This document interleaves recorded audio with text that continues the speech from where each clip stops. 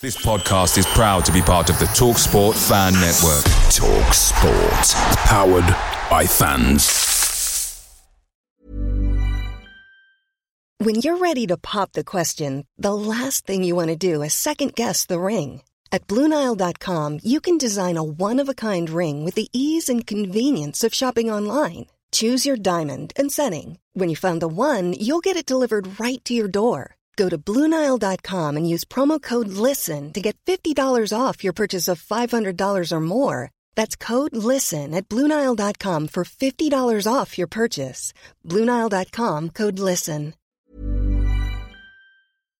The TalkSport Fan Network is proudly supported by McDelivery, bringing you the food you love. McDelivery, like McKenna, brings a top-tier lineup. With Leif Davis-esque delivery right to your door, you'll always be winning with McDelivery. So the only thing left to say is, you win. Order now on the McDonald's app, and you can also get rewards points delivered too, so that ordering today means some tasty rewards for tomorrow. Only by app at participating restaurants. 18 plus. Rewards registration required. Points only on menu items. Delivery fee and terms apply. See mcdonalds.com.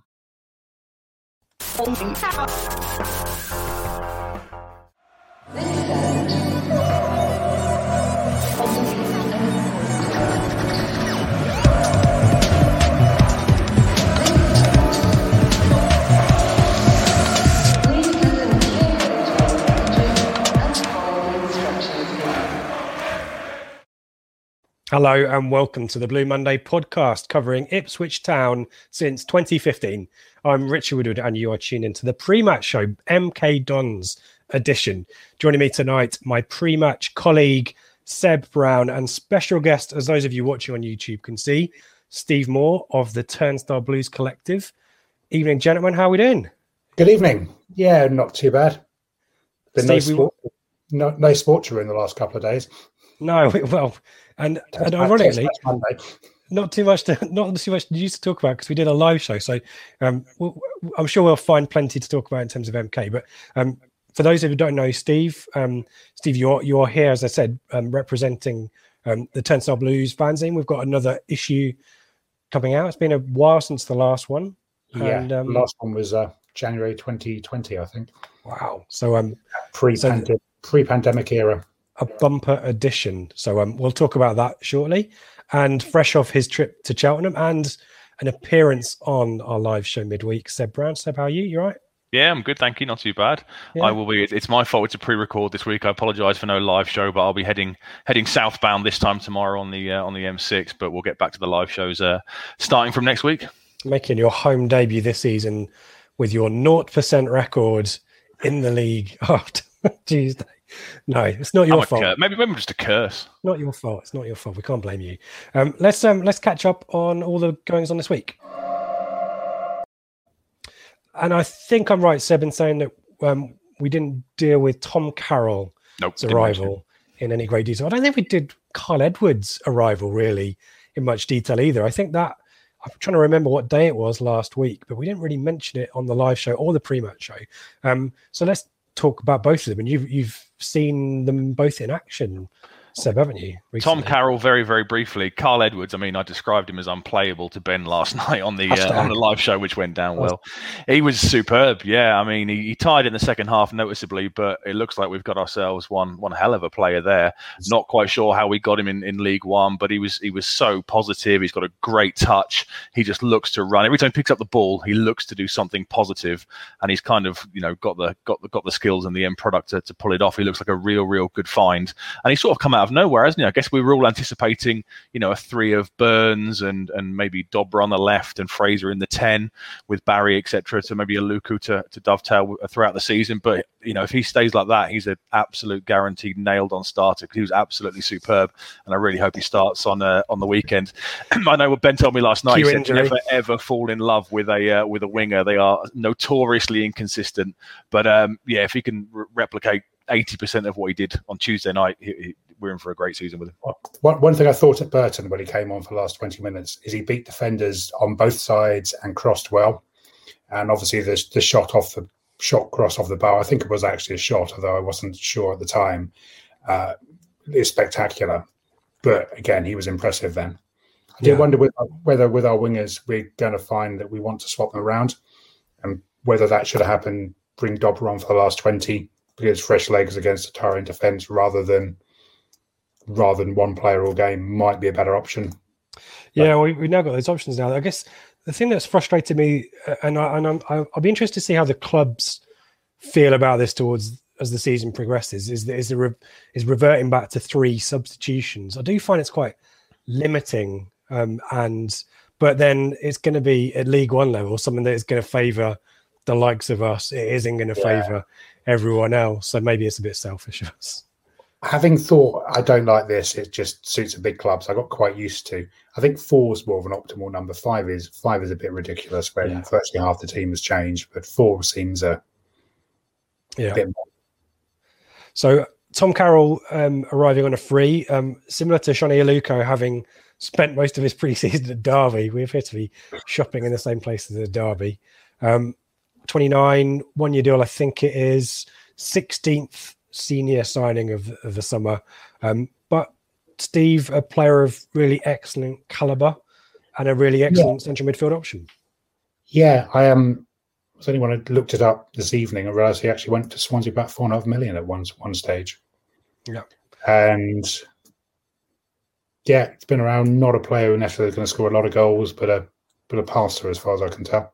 Yeah, Seb, last week we had questions, didn't we, about the type of central midfield cover, I guess we thought at that point, that we were like to bring in. And would you argue that Carroll's more of a similar player to Evans and Harper than a similar player to Flynn Downs, dare I say, or a... Yeah, I do wonder whether there is a lack of that kind of player.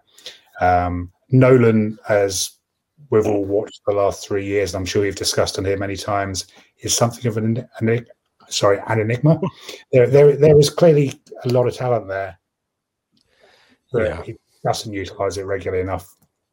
Seb, are you of the school of... I remember I was talking about this with Dave when we got relegated and he wanted some bruisers in the team. Do you think we're a little bit lacking in attitude and menace in midfield? Maybe. I mean, we saw that in the second half against Cheltenham. I know Evans was on a booking quite early on in the game, so he couldn't really sort of impose himself in the second half. I guess as the season goes on, potentially we might start to think, we really missed that midfield, that enforcer for those tough northern away days. But what an absolutely class player to get. You know, he's come down from the Championship. Like Steve just said, he's gone for over 4 million quid in the past. And I really like the interviews he's given today where he says, you know, this isn't, I want to be, you know, I like the pressure of coming here and wanting to do well. He's got a bit of class about him, and if the younger lads, the likes of El Mazouni and Humphreys, if they can learn off him, then I think we'll do really, really well because he's, you know, his pedigree is absolutely superb, and he might well end up playing, you know, a lot more than he was expecting. I didn't think we'd get a player of this kind of caliber for almost the backup reserve role, if that makes sense. You know, I kind of figured that Evans and Harper would be the absolute nailed on starters throughout the season, and whoever comes in might play 10 games, 15 games, maybe here and there. But if he gets himself fit, you know, there's absolutely no reason why he can't go on and make a decent amount of appearances for us, and if he does, we'll do well because of the quality of player that he is. Yeah, I think as you said during the week that Harper is only 21 and kind of expecting an awful lot of consistency from him might be a bit much. Clearly a good player. And maybe some of that enforcement and knuckle draggingness, if that's a phrase, can come from, you know, Burgess is 6'4", I think Edmondson 6 foot plus. Piggott can throw it around. He's whatever that means. Norwood. Yeah, so there is some kind of streetwise, and Dobra can get in a street fight if he needs to as well. So maybe we're not too lightweight in that respect, but an excellent addition certainly nonetheless. Other additions elsewhere, and particularly relevant for this weekend, is former Ipswich right back. Do you remember when we had a first choice right back? No questions. David Wright. It's been at Norwich for quite a while. Magilton made a big thing about trying to replace him and get someone better for a long time. And we never really got anyone better than him. Rosenior possibly was, but then Keane decided not to sign him because he had a drink driving conviction. So Bradley Orr was in there, wasn't he? I think the only good one that we got close to was Richard Stearman, and then he only signed a line, didn't he, and disappeared back off to Wolves. So he's a central defender playing right back, and I'm not sure it'd have been any more progressive than Chambers was over the longer term. Maybe. I liked him, and he was good in that role. But Seb, another Ipswich Town face in the dugout for Saturday, in the away dugout, that is. I guess he was under 23s coach at Norwich. This is a pretty good appointment, isn't it? Yeah, very good for him. He's gone straight in as assistant first team coach, hasn't he? Been at Norwich for a little while. He was at Colchester as well for a while, wasn't he? I think he sort of went to Colchester to learn his trade, and then he must have been at Norwich for a good few years now. But pleased for him. I always liked him as a player. Whenever you saw him in interviews, you could kind of get that sense that, you thought he might go further. He was always quite, I thought, articulate and seemed to be a bit of a studier of the game, shall we say. So, no, really, really pleased for him. It's a great move for all three of them, for Manning, for Hogg, and for David Wright, and hopefully they'll do well, just not on Saturday. Matt Gill went there as well, didn't he? Yeah, Gill went there and then got a nice big move to Swansea, didn't he? Yeah, the well-trod path to MK now. So, we wish, as you said, Steve, we wish him well, but for not on Saturday, from Sunday onwards. And lastly, a good factor as to why Steve is with us this evening is Turnstile Blues. I'm going to put a picture up and it will cover our faces, Steve, so I won't put it up too long. But issue 23 there it is, and for those of listening on the pod feed, front cover is Paul Mariner. Yeah, so tell us about what we can expect this week. In this issue. This issue, which will be on sale on Saturday, usual times. We obviously mention the sad passing of Paul Mariner, and there's a piece from Gavin Barber on just why he was a special player, and it's kind of we're the generation who didn't quite see him, but those of us who are my father's generation clearly did. And it's I think we also look at our new owners and a little bit of background on it. Well, not really background because everyone's covered them, but cover that. But also what we'd like to see from the owners going forwards, some of which has been implemented already. Mm-hmm. Starting with the football, and it's been a big bugbear of myself and many, many other fans. There's been no footballing structure. Everything has been wholly dependent on the first team manager, and I think there are signs that's going in place with the staff that we've brought in now to do roles we either had no one doing or someone was doing 5 jobs in Leo Neal's case. But it also talks about what we'd like to see in the community and greater involvement there, and lists some examples of good practice at other clubs. Cool. Some of which is at our neighbours up the A140. Typically is at the moment, isn't it? Never. It's not always popular when we mention them, but where they do things right, it's something we should look to. Yep. We'd also like to see more of a link between the academy and the first team. Not necessarily a direct route, because players have got to be good enough, but there's some sort of pathway. What we've seen is a lot of players who've got to the first team and then had the odd game, and then we've brought in so many lone players of variable quality. They've never really got in there. And one of the other things, footballing wise, is to continue to support the ladies team. Mm-hmm. And we've seen what's happened there with the professional contract. So that's one area where there seems to have been an instant upgrade in what we're doing. And we need to mention their 6-0 season opening win against Hounslow, which I guess was division win 6-0. We did talk about in the flagship that Hounslow had been a bit of a taken a bit of a beating most weeks last season and finished the season bottom and with 0 points. But it is the level up, and you just don't know until you get there. And so there's a lot of great stuff going on in the ITFC women's team. So there's also an article from Matt Macon in this issue about the women's team. He watches them quite regularly. We also cover Dalian Atkinson, the trial of the policeman who killed him. Was found guilty of manslaughter, was concluded fairly recently, and Rob Freeman reflects on Dalian's career and his tragic death, really. Yeah.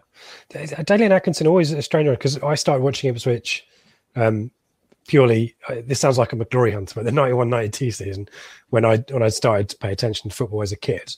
And so that comes after Dalian Atkinson's town career. And he's always a player that excited me at Villa. He always scored that goal at Wimbledon, amazing goal in the opening Premier League season, and then to find out that he'd been at Ipswich, and then you see the hat trick at Borough. What a player! And did he talk about his departure, Buddy? A little bit. I think we just basically we couldn't afford very much in those days, and then he wanted off. Kevin Wilson went to Chelsea for not a lot of money a few years before, and vague recollection of Kevin Wilson, not so much seen him play, but being aware of it. And there was a sense we'd lost him cheaply and lost Dalian cheaply as a club, but that always kind of goes. We've been in a division below, and but going back to 91-92, it's a formative season. I was sort of interested, went to a few games, but you have a promotion season like that, and all of a sudden, a lot of people become very invested in the football club. Yeah, and we haven't had it. Well, we've probably had the year we stayed up under Mick, and the sort of couple of years after that, but we haven't really had that sort of sustained success for 15 years. Yeah. So there's a desperate need for it. Indeed, yeah. You can't really. There comes a point where all the off-field optimism needs to be superseded by on-field success, doesn't it? It's quite concerning that people who are 20, 25 now, what their best memories? A couple of playoff runs. Yeah, Arsenal in the cup, isn't it? So we'll come back at the end and we'll let folk know where they can find you guys on Saturday. But let me put another image of that up just so we can remind ourselves there. So great stuff. Thanks, Steve. Let's focus on MK, shall we? And I'm going to lean on Seb here a little bit to tell us all about what's going on with Milton Keynes Dons this season. A bit kind of a mixed start, it's fair to say, a draw, a defeat, and a victory. That's it, yeah. Started the season with a 3-3 draw against Bolton, then lost to Sunderland 2-1, and then beat Charlton 2-1. I guess at this stage they're going to be a bit of an unknown quantity. We're only 3 games into this new managerial reign, so under Russell Martin, we all knew what you were going to get. It was going to be very high possession-based football, but under the new guys, the possession has dropped off slightly. I've done some sort of nerdy research based on the first 3 games because I thought you'd like that. So across the season last year, they averaged 64% possession across the 46 games.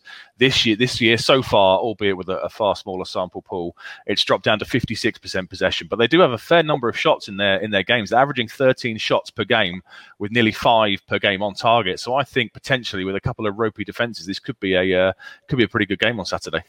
I've done some nerdy analysis as well, and their goals conceded has gone 3-2-1. So I'm thinking that tempting fate 0-0 because everyone's talking big goal scoring, goal fest here. I just feel like we're going to come to this later on, Steve. Along come Ipswich and ruin things for everyone, and it could be a 0-0. I've got my usual kind of stat pack, the basic bits and pieces. Let's just introduce the squad and some of the key bits and pieces of action there. And then we'll let Seb go on nerdy and tell us all about what's going on. So I'm hoping that my little dropped pin is better located. It looks far too east for my liking there, but I think that's probably good just enough. Kind of straight north, straight out of Euston. And also on a similar level of, I don't know which way longitude and latitude is, but almost same latitude is a bit further south, isn't it? Is it a little bit further south?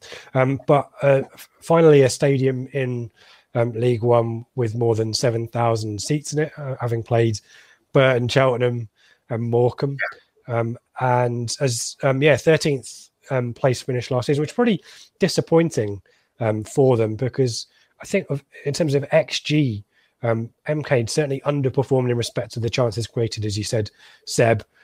Last time out, 2-1 against Charlton, and our last fixture of them. If anyone remembers this, the 0-0. I was thinking about this when I researched it earlier. I can't remember that at all. They all become a blur, a turgid blur. I cannot remember that one at all. Yeah, one of those ones that trees that fall in the woods that no one hears. Can you remember that one, Steve?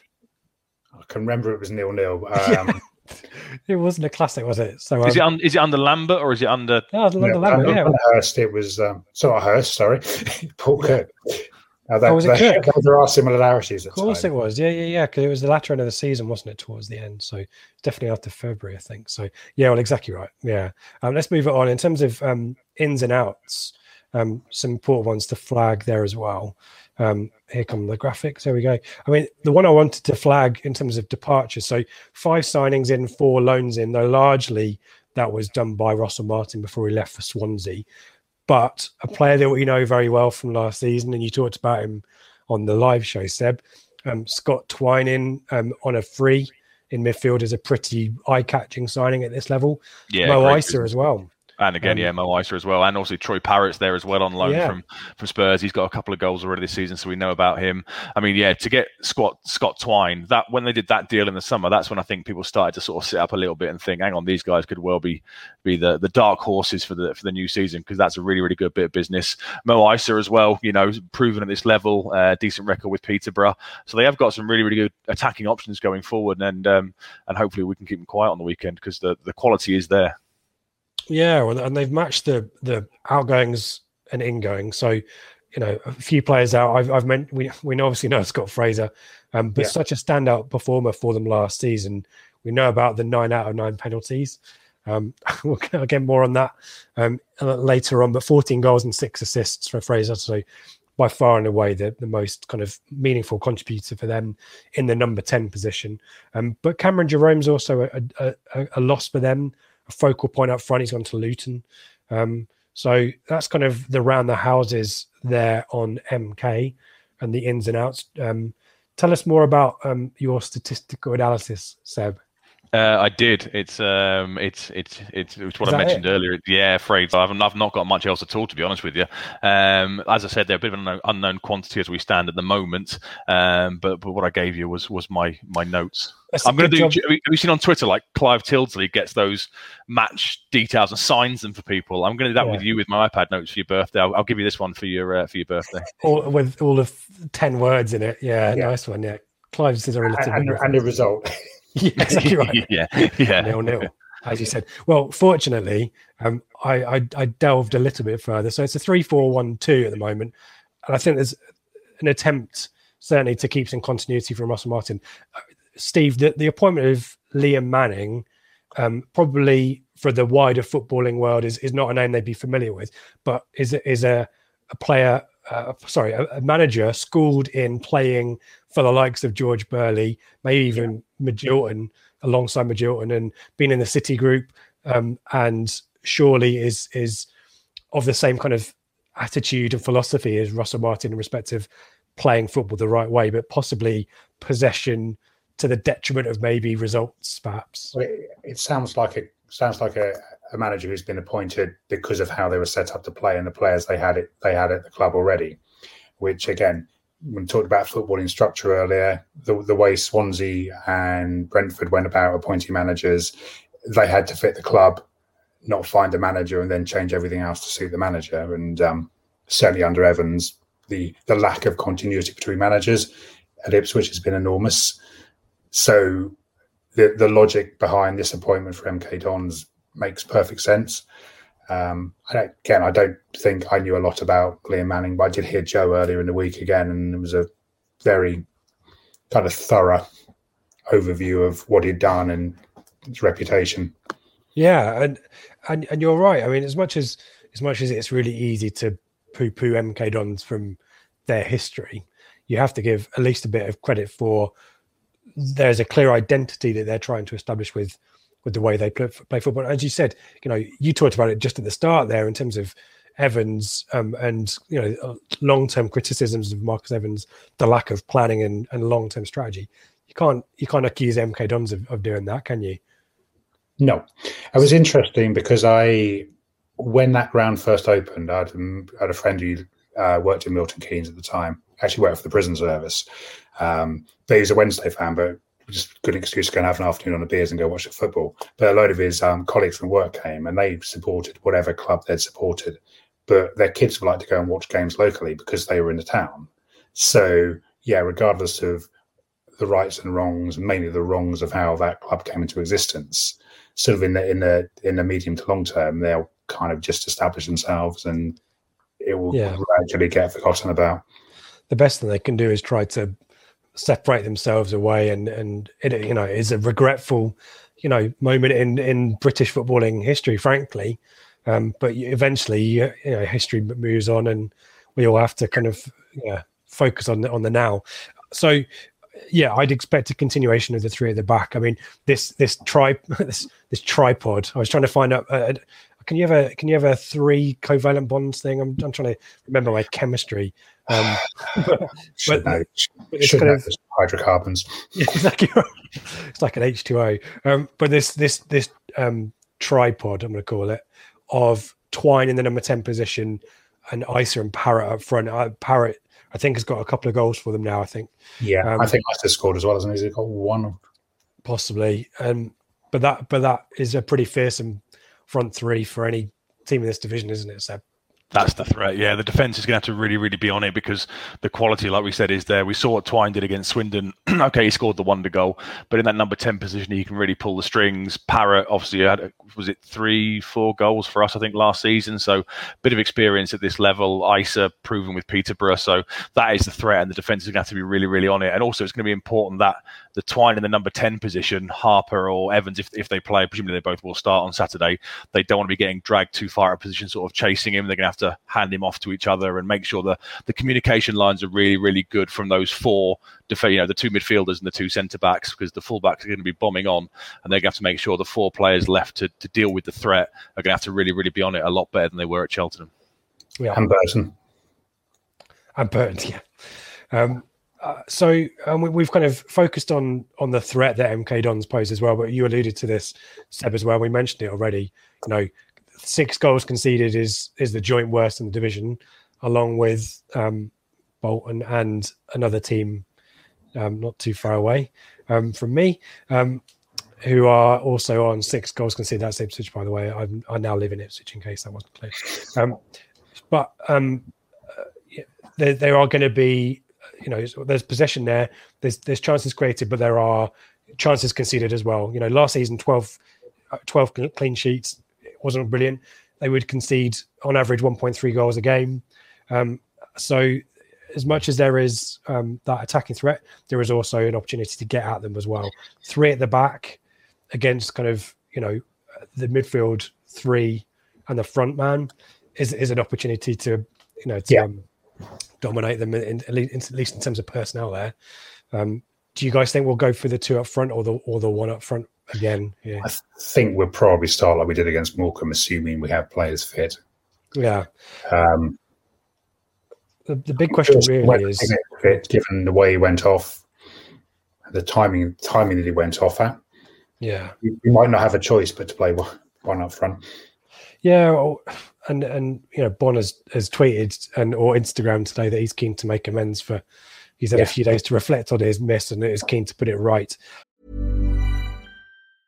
When you're ready to pop the question, the last thing you want to do is second guess the ring. At BlueNile.com, you can design a one-of-a-kind ring with the ease and convenience of shopping online. Choose your diamond and setting. When you find the one, you'll get it delivered right to your door. Go to BlueNile.com and use promo code LISTEN to get $50 off your purchase of $500 or more. That's code LISTEN at BlueNile.com for $50 off your purchase. BlueNile.com, code LISTEN. Blue Monday are delighted to be partnered with TalkSport Fan Network and NordVPN, giving you the best possible offering for browsing the internet securely. NordVPN opens up global streaming options for content not available in your region by switching your virtual location quicker than Wes Burns running down the wing. NordVPN acts like your cyber Sam Morsey whilst online, protecting your personal data and sensitive info like passwords and credit card details from falling into the wrong hands. For about the price of an ITFC match program a month or a Blue Monday Telegram subscription, you can get yourself a NordVPN account which can be used across 6 different devices. If you need to rapidly change direction like Amari Hutchinson, there's a 30-day money-back guarantee. To get the best discount off your NordVPN plan, go to nordvpn.com/Blue Monday or click the link in the podcast or YouTube subscription to be taken straight there, supporting us here at Blue Monday in the process. Away days are great, but there's nothing quite like home comforts. The same goes for McDonald's. Maximise your home advantage with McDelivery. You win. Order now on the McDonald's app. At participating restaurants, 18 plus, serving times, delivery fee and terms apply. See mcdonalds.com. You know, the big debate, and I think we're still having this, and it's pertinent given where he signed from, is how we utilise Scott Fraser. He's played across all the three positions now in that attacking midfield position. Yeah. This is his heat map for the whole season with MK last year. Sorry to cover our faces, so I can't see your reactions to that. But he was in the number 10 last season for MK, but you can see that he takes this left, drifts out and takes this position out on the left-hand side. Cook just hasn't got this right yet. And I think the worry that we've got collectively, it'll be interesting to get your thoughts on this, guys, is whether he's going to continue to kind of do the ball in the cups kind of game and just move people around until something clicks. Well, he started on the right, didn't he, against Charlton the other night? In fact, he played on the right most of the game. He's not an out-and-out winger like me and Ben discussed last night. He sort of tucked in a little bit. But I thought you were going to say you're now an out winger like me and Ben. I wasn't keen on him on the right-hand side. I prefer him on the left, like the heat map shows there. And as we discussed last night, I guess, you know, the involvement that he'll get will be when the fullback is just constantly bombing past him all game and he can look to really, really pick him out. I understand people are frustrated because he's not playing in the number 10 role, but he's not an out-and-out winger. He is tucking in and still getting on the ball, just not being as influential as we would have liked so far, given his numbers from last season. But, you know, as Cook has said, things will take time to gel. We've got Edwards on one side, Fraser on the other. Piggott was dropping deep the other night with Bonn as the out-and-out striker. And it did work in the first half. It worked well. You know, they were passing really, really well, passing with intent. The three players were linking up quite well. It's just a case of, you know, is he going to be as useful tucked in slightly if the fullback isn't going outside him all game? Yeah, and I do wonder about that left position now. Feels like it's Edwards' to lose, isn't it? So, yeah, I would have thought so. They did swap a couple of times during the game, and Edwards went into the number 10 position at one point, but I think that was mainly due to fitness. I don't think he could keep up the running down the wings. That's why I think he moved into the number 10 for about a 10-15 minute period in the second half. But yeah, Edwards is the one to lose that spot because, as we've said, he was superb. Yeah. Okay. One of the things that I felt about the first two games is, the defence were letting some bad goals, but the weakest part I thought was the three behind the striker, and that seems to have been a bit better than what I saw on iFollow and Seb has said on Tuesday. But I don't think those players linked up or quite knew what they were doing in the first two games. I mean, Chaplin really drifted through that game against Morecambe, apart from when he linked up with Fraser for the first goal. Yeah. I don't remember much else from him. It wasn't that he wasn't doing anything or trying to do things. It just didn't work. And that's where I think players aren't quite used to what we're doing or used to each other yet, and that will presumably come. So to that point, Steve, a lot of people are getting anxious, quite rightly, about the results. We use the G word. So I was going to kind of. It feels like how long does this team need to do the G word in your book? I thought we'd be better than this. One of my concerns about the scale of the changes was that without a baseline, everybody's new and everyone takes time to adjust to what's happening. You've only got to look at the last two summers we had significant change when Paul Hurst was here and Roy Keane's first summer, and how well those two went to realise it's not actually a panacea just getting rid of players. Because another thing that happens is people see the faults of the players they watch every week. They don't so often pick the faults of opposition players. They just see the better bits on highlights, and So there's always like, we can get better than that. That player doesn't do that very well, and sometimes they do other things, and how they fit together gets lost. So I thought there's always going to be a risk in getting this season up and running quickly. I thought we'd be a bit more coordinated than we have been. And And the ultra positive view is, actually, if Penny and Wolfenden hadn't managed a ridiculous back pass situation between them, if Fraser scores a penalty, if Bond scores, we might have done this, but we didn't. And we're now 4 games in, you want to count a cup game. We lost to a League Two side who played a load of reserve players. That's not good either. Doesn't matter how well we played. We've played 4 games and we've got 1 point, 1 draw out of them. It's not very concerning yet. But as I said and Ben discussed yesterday, that if we don't win Saturday, and then all the pressure's on the following week, and then if we don't win that, we start to become a bit like Paul Hurst time here, where we weren't necessarily dreadful early on. There are some clear failings, but instead of solving those failings, we kind of chucked everything up in the air for Norwich, alienated our best player in Bart. And I don't think Paul Cook is going to make came back even worse from that. There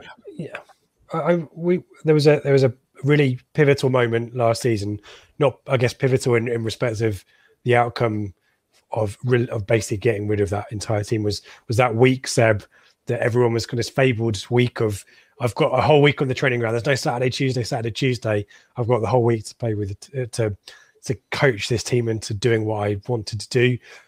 That week in March, I think it was, it's gone down as quite a symbolic failure, and has led to all of a lot of the repercussions of the recruitment. How many other teams were doing double training sessions in that point in a COVID hit season? And clearly the players weren't as fit as Cook wanted them to be, and clearly they weren't as fit as they should have been. But Lambert sacked the fitness coach in about September, October. He was working remotely from Scotland. And we then had that spell of getting a muscle injury every first half for 4 or 5 games in a row, it seems. So not all of that's on the players. A lot of that's structural, I think. Yeah, I didn't want to rate that up. What I was going to say is there's no Tuesday game next week. So it was a bit of a clear week and a bit of, I'd imagine our transfer business surely now is done. So he's got, a clear week. He's got the squad he now wants. There shouldn't, in theory, be any new arrivals. Edmondson, I think they've said, is about a week away or so. I think I heard on, it was Kings of Anglia earlier saying potentially he's penciled in for next week. So we've got players starting to come back in, and hopefully we'll really start to see the benefits of a good solid week training with the settled squad now being as it is assembled. Yeah, I mean. I'd say the bit when we clicked after we scored on Tuesday for 15 minutes, it's like, that's good. The first half of Cheltenham was the same. Yeah, exactly the same. Some of it. That's what I meant. Sorry, not Saturday. We didn't play that well at all on Saturday. We had some odd bits and moves, but so some of it is just confidence. And as we've seen, the confidence disappears as well if you start losing too many games and players are scared to try things because they think it won't come off, or they're worried about losing the ball. And so, but there's too much quality in this squad not to be reasonably okay. And reasonably okay is playoffs are just outside 2 or 3 months in. Yeah. Well, we've got a good opportunity on. There is no team in this division we should fear playing anyway. So we go into this one with the usual hope, and whether our hope is rewarded, we will find out. I've got there's 2 more things we need to do. Well, there's 3 more things to do, isn't there? The first thing is I now appear to have made a little feature for myself, which is Richard's player to look out for. After picking, I'm going to keep mentioning this. Cole Stockton's on my list, and the Burton guy who I've forgotten, Joe Powell. Lucas Akins. No, it was Joe Powell last week. Akins was their best player by some distance. He was, but he scored, so that's what I'm going with. So the player that the less than obvious player I'm going to pick out for you is Matt O'Reilly. He's actually the captain, 20 years old, signed on a free transfer from Fulham. Had attracted some really some interest from teams in Europe. I think Dortmund were sniffing around. So central midfielder, really good caliber there. So he's one to look out for, along with the obvious 3 that we talked about. But Josh McEachran is there. Those of you who know Remember Chelsea? Is he ex-Chelsea? Yeah. Okay. Yeah. And so Brentford? he might. Yes. Yeah. So I think he's back from injury, so he might stake a claim in central midfield as well. He might even take Matt O'Reilly's spot. But there's a different name for you. The other thing we must do, number 2, is I need a prediction from both of you. So Steve, we'll start with you. I think we'll win 2-1. I don't think it will be a very comfortable 2-1 win, but I think we'll just about do it. Seb?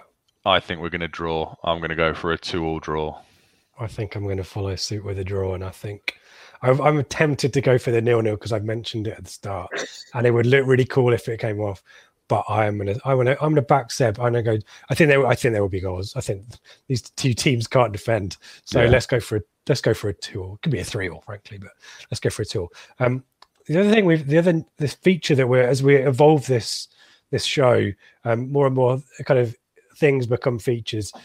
Seb, have you got a fact of the week? And if you do, I have a treat lined up for you. I've heard about this. I do have a fact of the week. Yeah. Okay. Ready for this? I've done a jingle for you. And what I did was I thought, what is the kind of jingle that Seb would like? And what would the people like to hear? And what do they think when they think Seb Brown? So here it is.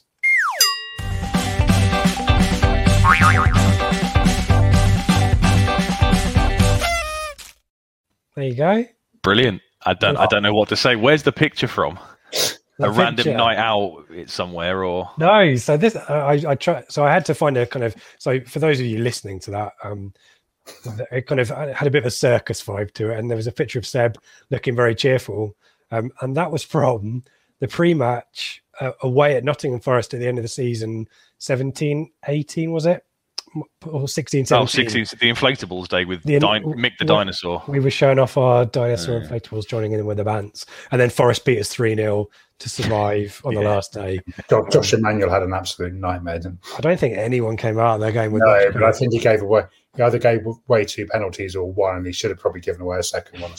I think Dominic Samuel? Dominic Samuel started up front for us, awful. The only saving grace of that game was we wore that really awesome white away shirt, and I've got a signed Josh Emmanuel version of that shirt, so maybe from that day, you never know. So Seb, I'm distracting us. Your fact of the week. Well, the obvious one obviously is if you look at Dean Lewington, I mean, just to mention his record, it's absolutely outstanding. He's got 839 appearances. He had 32 for Wimbledon and then 807 so far for MK Dons, and he's still going, which is an absolutely amazing achievement. But that's not actually my fact of the day. It's an interesting fact, but it's not my fact of the day. My fact of the day is that, did you know Milton Keynes has more bridges than Venice? No, I didn't. I love the silence and just the blank stares back at me. I just thought that was quite interesting. I never thought it's got a larger footprint than Venice, and there's bridges all over the various dual carriageways and the like. So it's probably mixed. Yeah. There you go. Steve's brought logic into this. Yeah. You need to do better. I think. I feel like I need to just bookend that with thanks for that, Seb. And, or just a wah, wah, wah. Well, what I was going to do is I'll put the theme tune back on, and that will give it the kind of the level of sophistication and style that it deserves.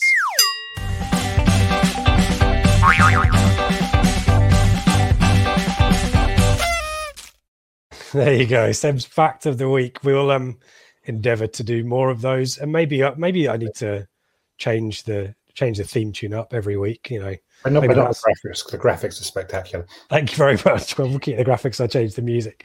Another feature which has its own intro and music is Football Room 101. That's easy for me to say. Let's have a look at that, shall we?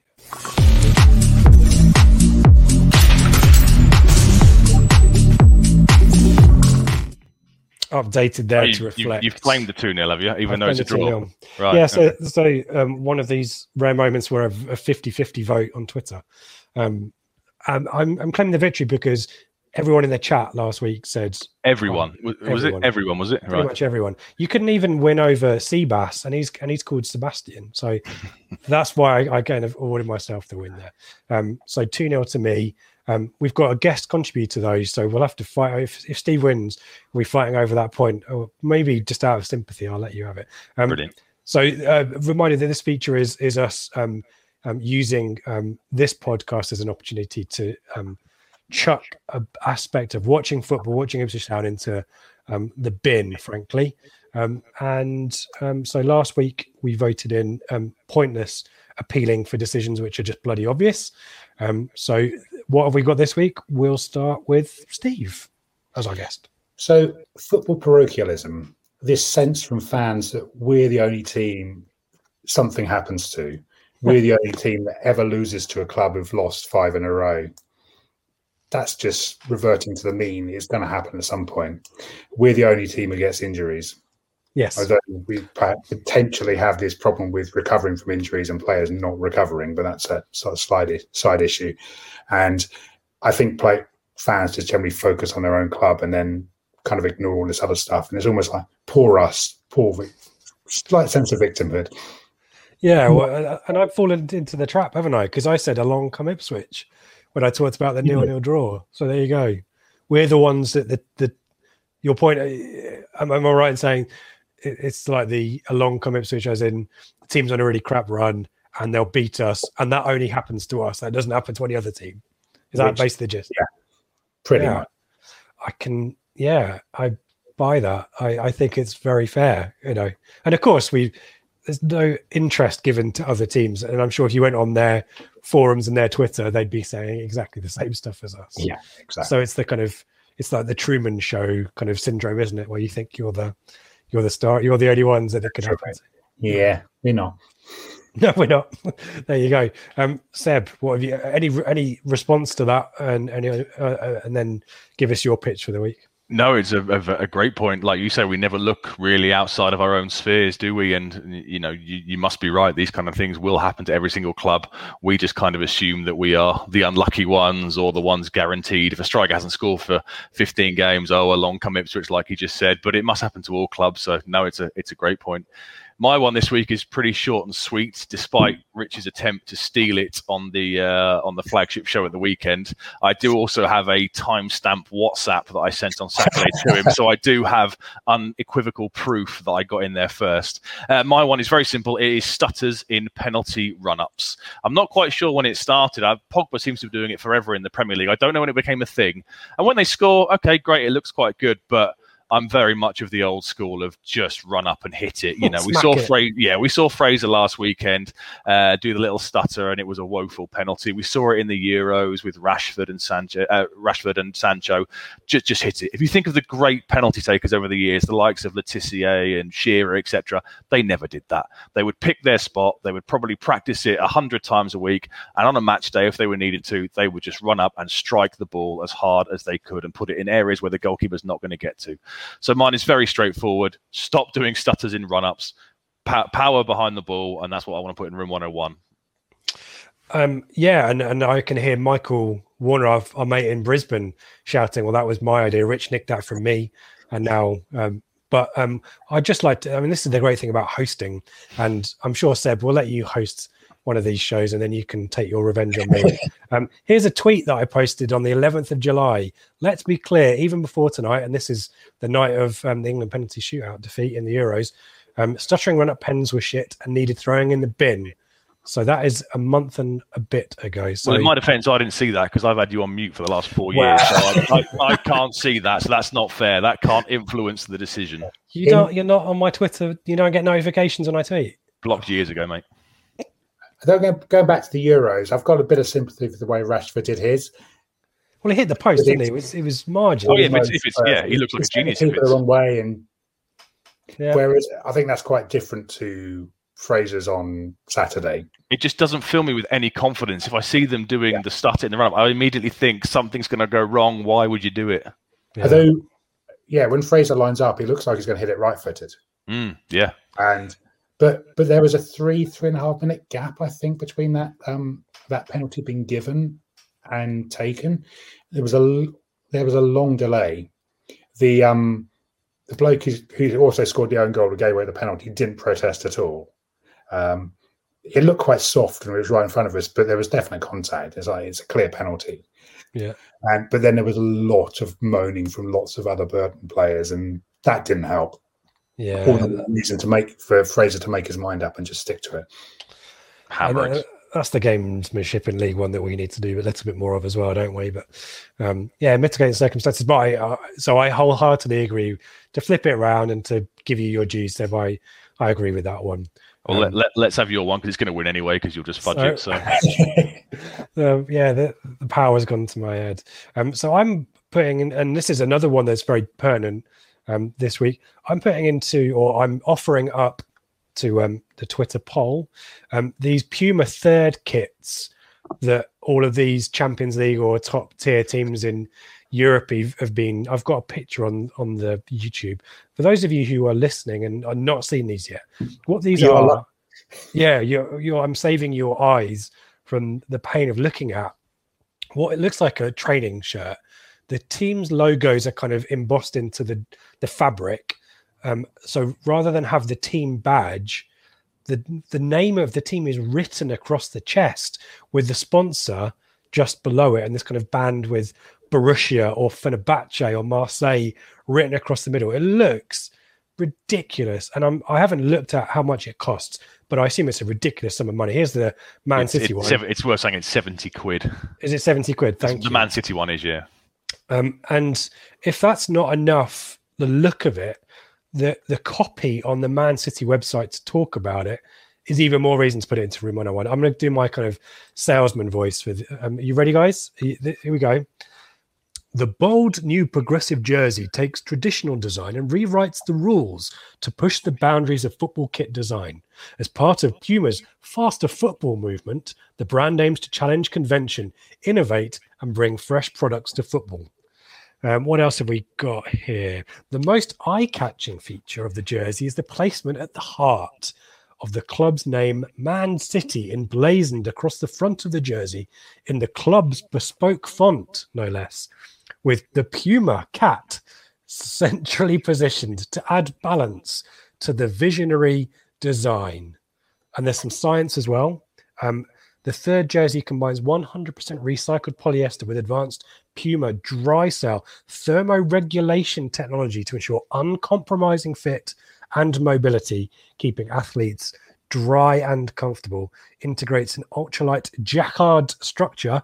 Put in the comments if you know what a jacquard structure is, into the back of the jersey to enhance breathability during intense performance. I mean, just make a shirt that looks cool. Don't dick about by sticking weird little custom fonts with the team. Just stick the badge on, stick a sponsor on, and make it look pretty. They're just an absolute eyesore, and people who think they're going to set trends with it, no thank you. And if it's 70 quid as well, Seb, which will probably be the minimum, then they could do one. And that'll be the custom. That won't be the athletic fit, climate cool technology one. So there you go. There's my punt for Room 101 this week. I'm quite angry about it because third shirts, I've got no issue with third shirts in general, by the way. A real opportunity with a third shirt to do something exciting and innovative that isn't rubbish. I was going to swear there. That isn't contrived nonsense and doesn't look stupid. So massive misstep here from Puma and these clubs. I'm angry about it. It was selling its thousands. Will it? I don't know. We'll see. The Arsenal '92 away kit, which is the yellow and black. And that's now a cult classic of some description. Well, I was going to remark about the shirt you've got behind you. I mean, if we wanted to do a third shirt for this season, the red and black striped one from '92-'93 would be a great one. That's a great shirt, and everybody wanted it at the time. It was never sold. That's just to cover up the fact my bookcase is an absolute tip because I need to sort it out. Sorry, I've drawn attention. Lockdown has involved a lot of reading and new books. And it's like, it's a tip. No, good to see you doing something constructive there. So there are 3 punts. We will put a Twitter poll out. It will run next week, and we will see who the nation believes. Who got 70%. The nation. Yeah, well, it's out there. Our Twitter account is publicly available to everyone, so we don't discriminate there. So great stuff. Thank you guys for those. And should we put the music on one more time? Yeah, I love the music. It's the best part of the show.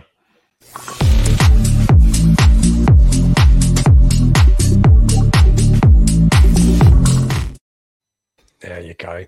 I think when spoilers and a spoiler alert here. We are looking into the possibility of some kind of live show this season, maybe more than one.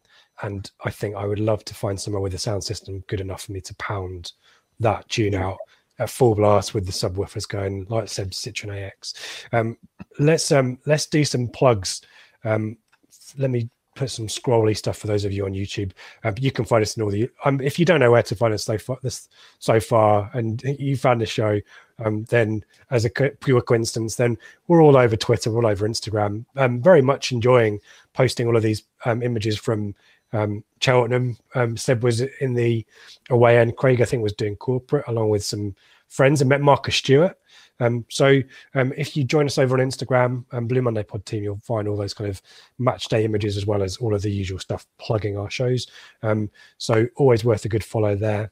The other thing I can draw your attention to is the flagship show for discussing the MK Dons draw, and that will be Mikey in the host chair, joined by Dave and Craig, I believe. We are recording that a little bit later than we have done the last few weeks, so that will probably go back out on the normal Monday morning time slot. So that's our bits and pieces of plugging. Steve, tell us where we can get a copy of Turnstile Blues on Saturday. Turnstile Blues will, assuming we get the copies to the pub in time, we'll hopefully have some of the Greyhound about 1:30. We'll then be at Portman Road from very shortly afterwards. Usual places, Sir Alf. I'm normally where the people come out the fan zone towards the bus garage. I'd probably be somebody further up Portman Road as well. It's still only £1. Exact money is preferred at the moment because I don't think anyone's used change for the last year, and we might run out of change quite quickly. But yeah, hopefully see a lot of people and sell out in one go. Yeah, it is worth.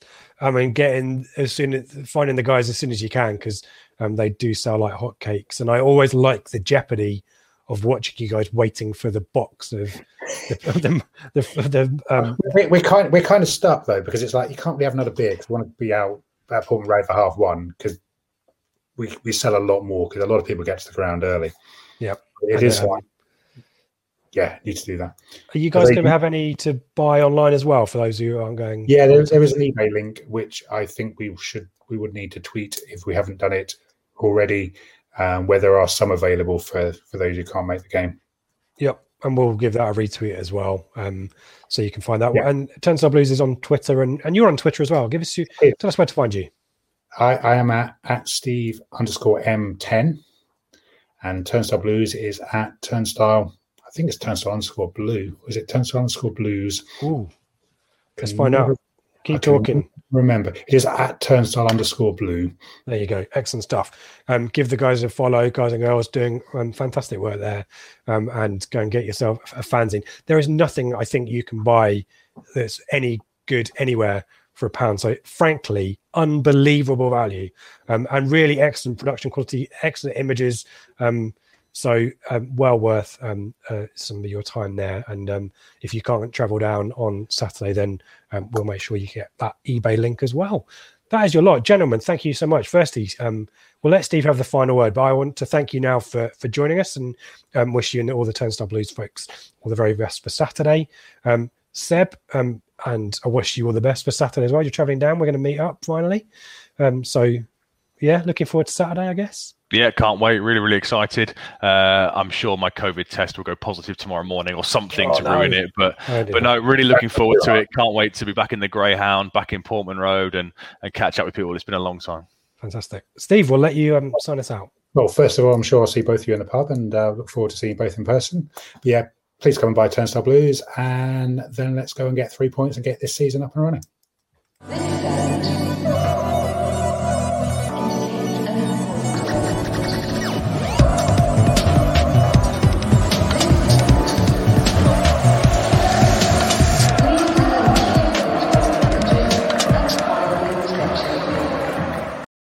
It's the promotion run-in. Everyone is gathered round to watch. The McNuggets share boxes are there, offering much-needed distraction. Your mate's already been booked for double dipping, but in you swoop to steal the last nugget and claim all 3 points. Oh, and there is the Harry Clark fist pump to celebrate. Order McDelivery now on the McDonald's app. You in at participating restaurants.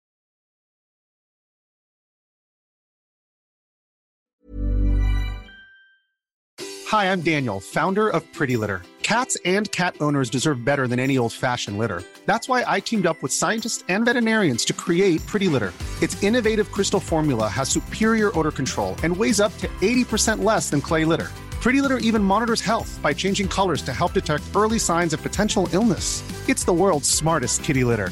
Go to prettylitter.com and use code ACAST for 20% off your first order and a free cat toy. Terms and conditions apply. See site for details. This podcast is proud to be part of the TalkSport Fan Network. TalkSport. Powered by fans.